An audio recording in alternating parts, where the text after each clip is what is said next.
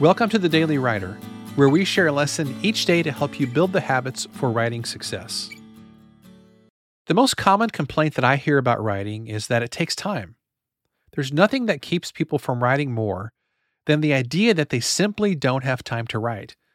And that's why so many writing resources, including this podcast, by the way, focuses on helping people be more productive and use their time better when it comes to writing. Everybody knows that we in the modern world are really busy. It's hard to squeeze in writing time, but maybe it's good to stop and ask what has us so busy these days in the first place? Is it too many obligations and commitments? Is it lots of movies, too much YouTube and TV? Is it other hobbies or projects?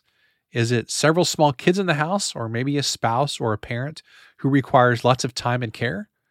Is it maybe an extra job to help make ends meet? Well, certainly some of these things are legitimate things that keep us really busy, but not all of them are totally legitimate. The vast majority of people have more control over their schedule than they realize, and that includes me and you.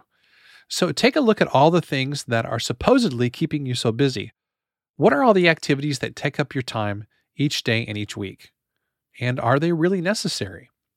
Are all those activities really contributing to your quality of life? And are those activities helping you reach your long-term goals as a writer? Well, if not, it's probably time to reevaluate how you're spending your time. So much of our lives are spent doing things that other people want us to do. We spend our time doing things other people expect of us. So maybe it's time to stop focusing so much on what others want from you and spend more time focusing on the things that you want, and hopefully that includes writing. Well, here's your daily question.